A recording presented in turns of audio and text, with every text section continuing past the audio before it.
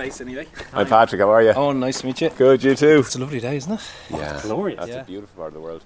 It's a warm summer's day in August, and I've just driven from Dublin city centre south towards the Dublin mountains to meet sheep farmer Owen Keogh. So we're in Rathfarnham in the Dublin mountains. So we are, I suppose, a handful of farmers that are still left in South County Dublin, particularly in this valley. It's beyond Marley Park or Dundrum sort of area, so you get quite a good view of the city and if you go further up. But we don't have too much time to enjoy the views. There is a flock of hungry sheep staring at us, waiting to be fed. Sheep generally wouldn't be too friendly. They'd be kind of cautious of humans in the majority of times, but the bag of feed hopefully will entice them over to us to say hello. It's a busy job, but it's not the only one he does. Owen Keogh is also Musgrave Group's head of sustainability. So I'm with Musgrave in this role about a year and a half now. The impact for us is in the products that we're selling consumers, and the people in the country who will have the most positive impact on those products are farmers. Growing up on a farm helps to have maybe that understanding of some of the challenges and maybe some of the ways of tackling it from a food industry perspective.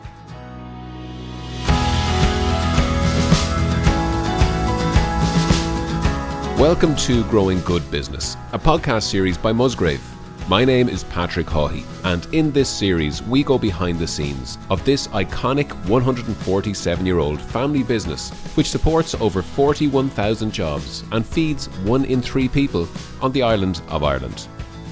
On this episode, we learn how Musgrave is growing sustainably every day and making a more positive impact through how products are sourced and transported, how food is packaged, how stores are designed and operated, and the many other ways in which greater sustainability can be achieved.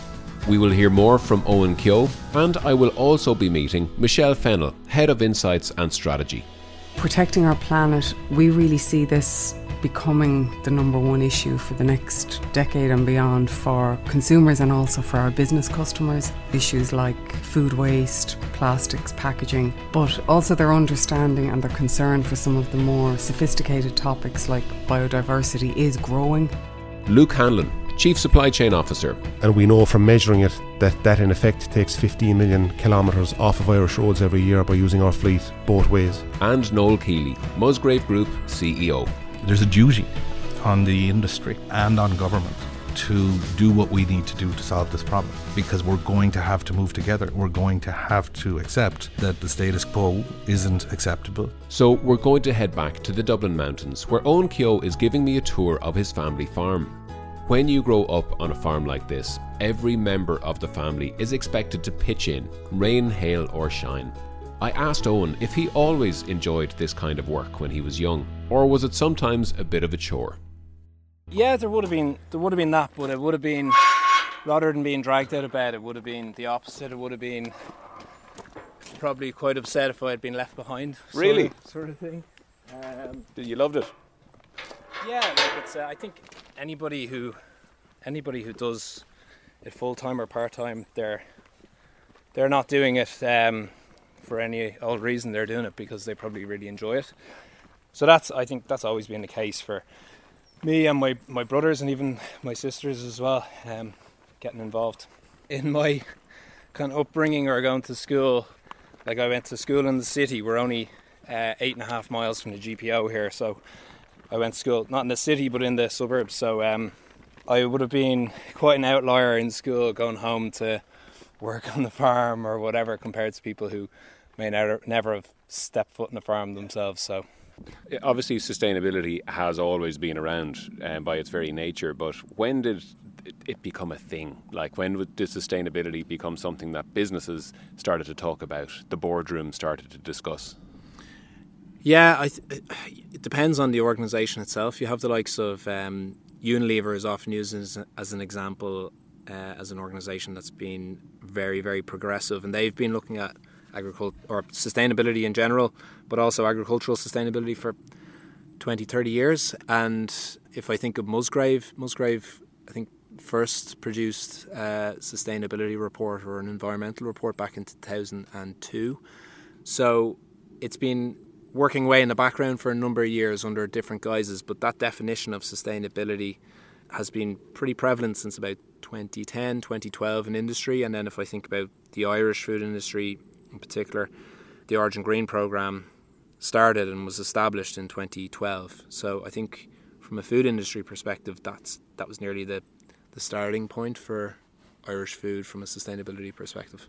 So looking at where we are now and the next 7 years to 2030, if we look at the consumer expectations, some of the environmental challenges we have, and as well increasingly compliance to EU legislation, it's becoming much higher a topic at a board level in the boardroom. So if you take the compliance aspect as a baseline, let's say the Corporate Sustainability Reporting Directive is elevating sustainability to the same level of importance as kind of financial accounting in an organisation. So it's really driving things on. If we were in the boardroom now and I asked you to sort of define sustainability and talk to me about it, you'd probably talk about scope 1, 2 and 3 and the UN SDGs and all of this, but standing here on your farm on a sunny day looking out over Dublin and the sheep who are having a nice feed at the moment, what would you describe as sustainability standing here? Yeah, so for me, sustainability is trying to ensure that we're living in a way where we can meet our needs as in our generation, but we're also setting future generations up to meet their own needs. And obviously there's a broad spectrum of topics that fit under that. So you have climate change, but you also have biodiversity. And that's something we'd be kind of quite proud of here. As I said, the farm is split 50-50 between forestry and grassland. But we'd be also, in the area that is grassland, we have a river running through where we've a good degree of trees planted around the river. We planted another 300 metres of hedgerow there recently, just in the two fields over there, to just basically create another habitat on the farm. So it's something that we'd be focused on. So there's, yes, the output of the farm itself, but there's also the farm as a resource for the rest of the animals, insects and biodiversity at large that live in this area. So there's various different aspects, and I think there's also the kind of social side to it as well. So there's the community aspect of it. So I think farming as a way of life in Ireland is quite important to communities all over the country. So even today, like, it's difficult for me to get involved with a full-time job, but Dad today is out at the International Sheepdog Trials in Blessington, and he's a gate steward. So there's a group of farmers from there and the local area here who are, I suppose, helping out with that competition and making sure it runs smoothly. So there's nearly like a social aspect to it as well. So today you kind of need to see the farm as not as something that's carved out against the landscape and sort of surviving and being productive against the odds in nature. It's actually doing it with nature, hand in hand with nature. Exactly, yeah. And I think you could say that on this farm, and when you kind of look out, we're in a quite rural, hilly area, but also I'd say that's also equally important for some of the large-scale commercial farms as well, in some of the areas that aren't as, I suppose, mountainous as here. But the things like biodiversity that I described, they're still present and a priority for those farmers as well, and becoming more and more a priority, particularly for the likes of dairy farmers, beef farmers, tillage farmers. Just in working with the Department of Agriculture, some of the things the department have looked at, as well as like Teagasc and Bord Bia and some of the other organisations in the industry, farmers have been able to, I suppose, support things like biodiversity on their farms further. We'll return to Owen a little later in the episode and hear about his hopes for what he and Musgrave can achieve in terms of positive impact in the future. There are many factors driving sustainability higher and higher up the agenda for companies both large and small. For Musgrave, one of those key drivers is the customer. Increasingly, shoppers and Musgrave's business customers want to know that they are making a more positive impact on the planet, and they want companies like Musgrave to help them to do that. Michelle Fennell is Head of Insights and Strategy at Musgrave, and she describes how her role contributes to the sustainability strategy of the company.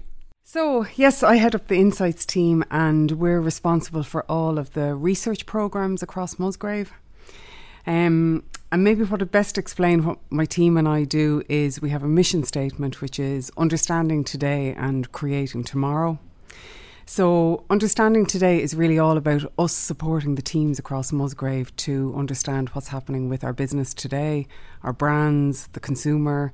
So we do a lot of research with consumers to understand what's important to them at the moment, what's going on in their lives, what are the challenges they're facing, what's on their mind, and importantly then, how are they shopping, where are they getting their food from, when are they eating out, and we bring all of that insight back to the different teams across Musgrave to, I guess, just help them have a really accurate pulse on the mood of the nation and what's important to consumers at any one time.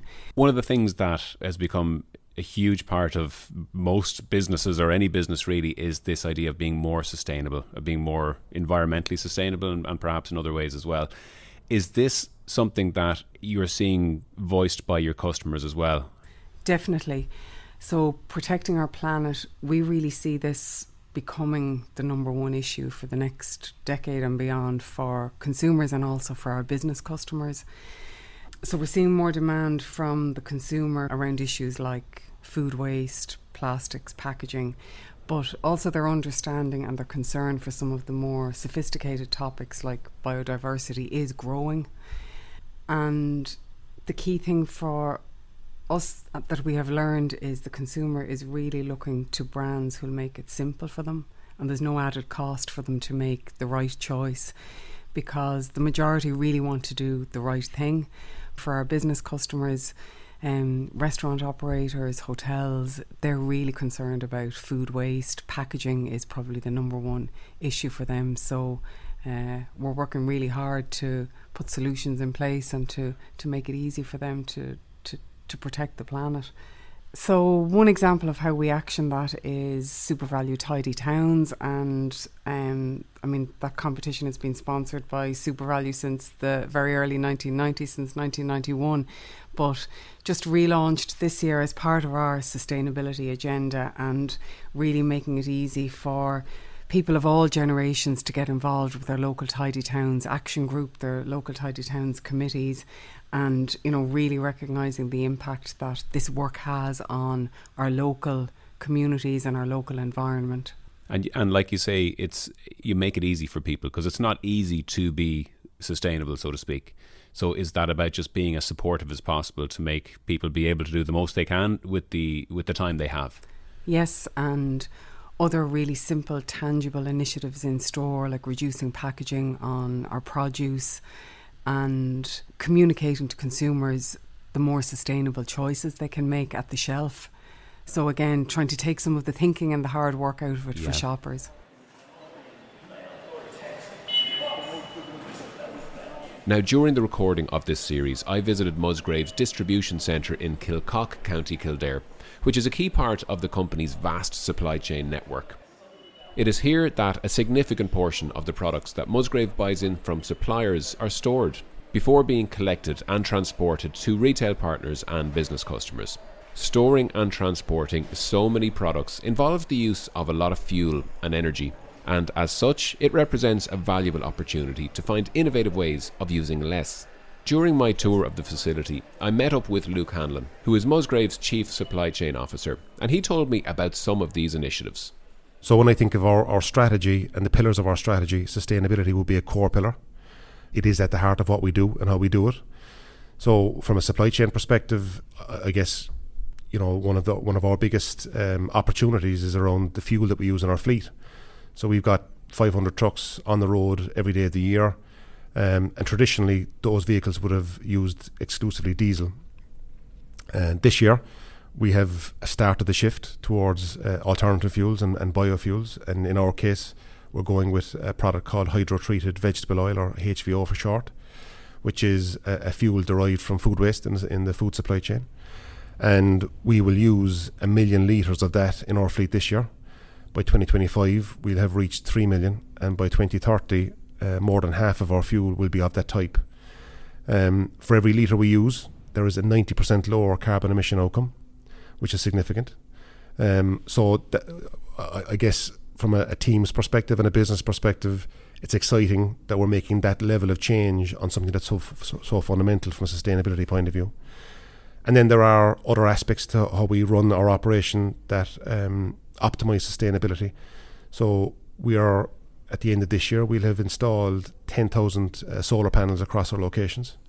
And that in time will generate 20% of our electricity requirement as a network, which is significant. And then we operate a process to our fleet called backhaul. And what that means is, if people see a SuperValu or Centra truck out on the road, or a marketplace truck, those vehicles are delivering to customers on the way out, and then they're collecting product from our suppliers on the way back to the warehouses. And we know from measuring it that in effect takes 15 million kilometres off of Irish roads every year by using our fleet both ways. Yeah. And the final piece on sustainability, and we've made a lot of progress on this in the last 12 months, is we run a cross-functional energy transformation forum. And that forum has focused colleagues from our branches, our stores, our supply chain, our offices, on looking at how we're actually using energy and electricity specifically across each of our locations. And I'm glad to say, because we report on it every month and we discuss the results every month, we are 12% lower in terms of our usage year on year, having taken improvements and changes and sharing best practice across the group. So that's having a significant impact both in terms of carbon outcome, but also the cost of electricity in the business, which is a positive. Yeah, I'm sure because I can only imagine the energy that it takes to keep all of the produce, the fresh produce, cool in your chiller areas and stuff like that. Absolutely, and managing that appropriately in terms of how the refrigeration plants are run, how doors are closed, behaviours like that, and everything else has a big impact. We'll be returning to Kilcock a little later in the series to meet some of the Musgrave colleagues that work there and finding out how the whole operation works. And we'll also hear more from Luke Hanlon in that episode as well. But a little earlier, Owen Keogh talked about how sustainability has become a much higher priority for business at a boardroom level. As Group CEO, it is an issue that Noel Keeley thinks a lot about, and he has some very interesting views about what it is going to take to make a real impact on an increasingly urgent situation.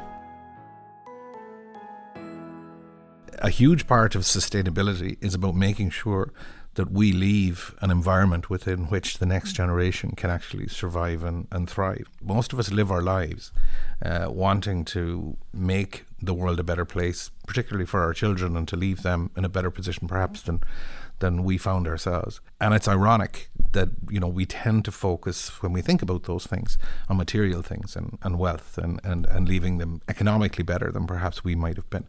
But we're going to potentially deny them the one thing that they need to enjoy that, and that is an environment within which to live.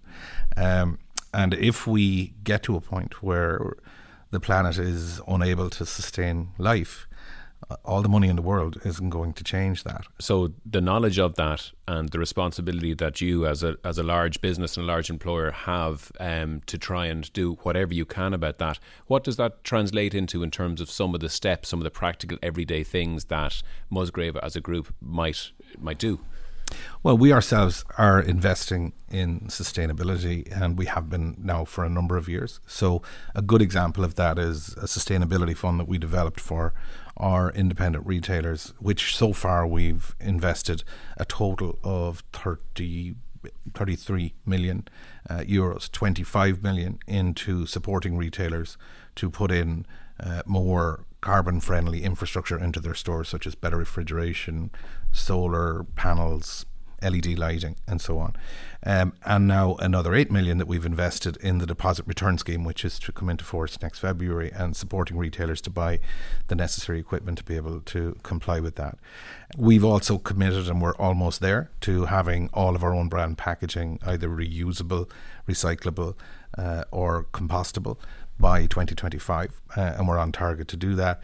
And we've also recently made a commitment that we're going to be get to a net zero carbon footprint by 2040. But the reality of it is that when we look at our carbon footprint as a business, 97% of our emissions are what they call scope 3. In other words, we're not in control of them. They're the emissions that are made throughout the supply chain. And even if Musgrave became the most sustainable business in the world in terms of, everything that we do. On our own, we're not going to be able to solve this problem. So from my perspective, there's an obligation, there's a duty on the industry and on government to do what we need to do to solve this problem. Because we're going to have to move together. We're going to have to accept that the status quo isn't acceptable, that not meeting emission reduction targets is acceptable, and that we're going to have to do more than we're currently doing. And that will mean working together, and it will probably have a commercial impact throughout the supply chain, both in terms of manufacturers, retailers, government, for example, in terms of their collection of duty. But that's what we're going to have to do if we want to have a sustainable world. There's no point in having a lot of money when we get to a point where we can't live here anymore. Yeah. And I suppose there is an onus on all of us as consumers as well to play a role in this. And sometimes that might be paying the extra few cent for an Irish cucumber versus a Spanish one, or something from Kenya or whatever. So that's something that we all need to be aware of. And I guess it's also a delicate balancing act, because not everyone can afford to spend a whole lot more. So it brings in that whole idea of food origin. Like, there's two things in there for me that you've just said. One is, individuals sometimes say, well, what difference can I make? They're building fossil fuel power stations in China every day. What's the point in me, making the right decision to buy, a more sustainable product over another product? The reality of it is, the only way we will solve this problem is collectively. This is a behavioural problem. It's about how we live, and therefore there's nobody else who's going to come and solve it. We have to solve it as a society. And I think the other thing is that I think it was the Dalai Lama that famously said, if you think you're too small to make a difference, then you've never spent a night in a hotel room with a mosquito, There is an opportunity for all of us to make a difference. And when I think about Ireland as a country, we punch way above our weight when it comes to influence. So, the plastic bag levy, for example, which was something that was, very innovative and clever at the time and has been adopted by many countries. The smoking ban in the workplace, which has been adopted globally, and we were the first ones to do that. So we shouldn't underestimate our ability to do things and our influence. The second thing then is about making the right choice, and I completely agree. I mean, you can't eat principles. We've got to, and I think this is where the industry has to step up as well. Yes, I say to those people who can afford to pay more, you should pay more because you're doing the right thing. But I also say to the industry, if we really want to be able to shift people's behaviour, then we've got to level the playing field between the cost of making the right choice and making the wrong choice. It shouldn't come at a premium. And as an industry, therefore, we have to find a way that making the right choice is also good value for money. And that will behoove all of us right through the supply chain to be able to deliver that. Yeah, and that does, as you mentioned, brings in government as well in terms of how they work with farmers or how they incentivise certain types of food to be grown versus others, etc. Exactly, and government have a very significant role to play here. And there's a balancing act that we now have to achieve, in my view, over the next 20 to 30 years, because we need to transition away from the economy as we know it today, which is largely built on fossil fuels, to a better economy that's more balanced and that will achieve the targets that we need to achieve in order to sustain our environment. That can't happen overnight, because obviously there's the economic reality of how not just the Irish economy works, but how the global economy works. But we're not doing it fast enough, and we're not doing it at a pace that's necessary. So what that means is that we're going to have to come together and accept and that we have to make that transition and plan a path that is both commercially viable in terms of economies that have to go through this journey, but that is also going to achieve the environmental targets that we need to achieve. I love what I do. I think the way my career has worked out, I think I've one of the best jobs I could have had imagined when I was starting out or leaving university. So I love what I do. There's a lot of challenges in it, and I think sometimes when you're constantly looking at reports on climate change and some of the projections, it can be a little depressing. But I think there is always room for optimism, and I think we will, over the next 10, 15, 20 years, make a lot of progress. The progress we've made over the last 12 years on things like solar energy, wind energy, rollout of electric vehicles, if those things hadn't have happened, we'd be on a lot worse trajectory. So I think that for me provides some optimism that we're heading in the right direction to tackle the challenge that we face, as opposed to it all being a negative scenario, because there probably is a much worse negative scenario that we could be in. It takes money, it takes resources to really make an impact on a large scale. So do you feel in a powerful position in your current role within Musgrave to actually affect some change? I think so, yeah. The topic as a whole has been maybe elevated to a new level within the organisation, particularly at the board level, and an understanding that yes, it's about maybe future compliance to EU legislation, but it's also in trying to connect the consumer into what we're doing as well. So I think with the backing of some of the leadership team, which is there, yeah, I'd say definitely there's room for positive impact.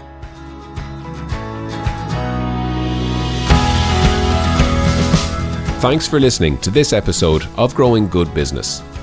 If you're enjoying the series so far, please press the follow button on whatever platform you're listening to the show. And I hope that you can come back and join us for the next episode.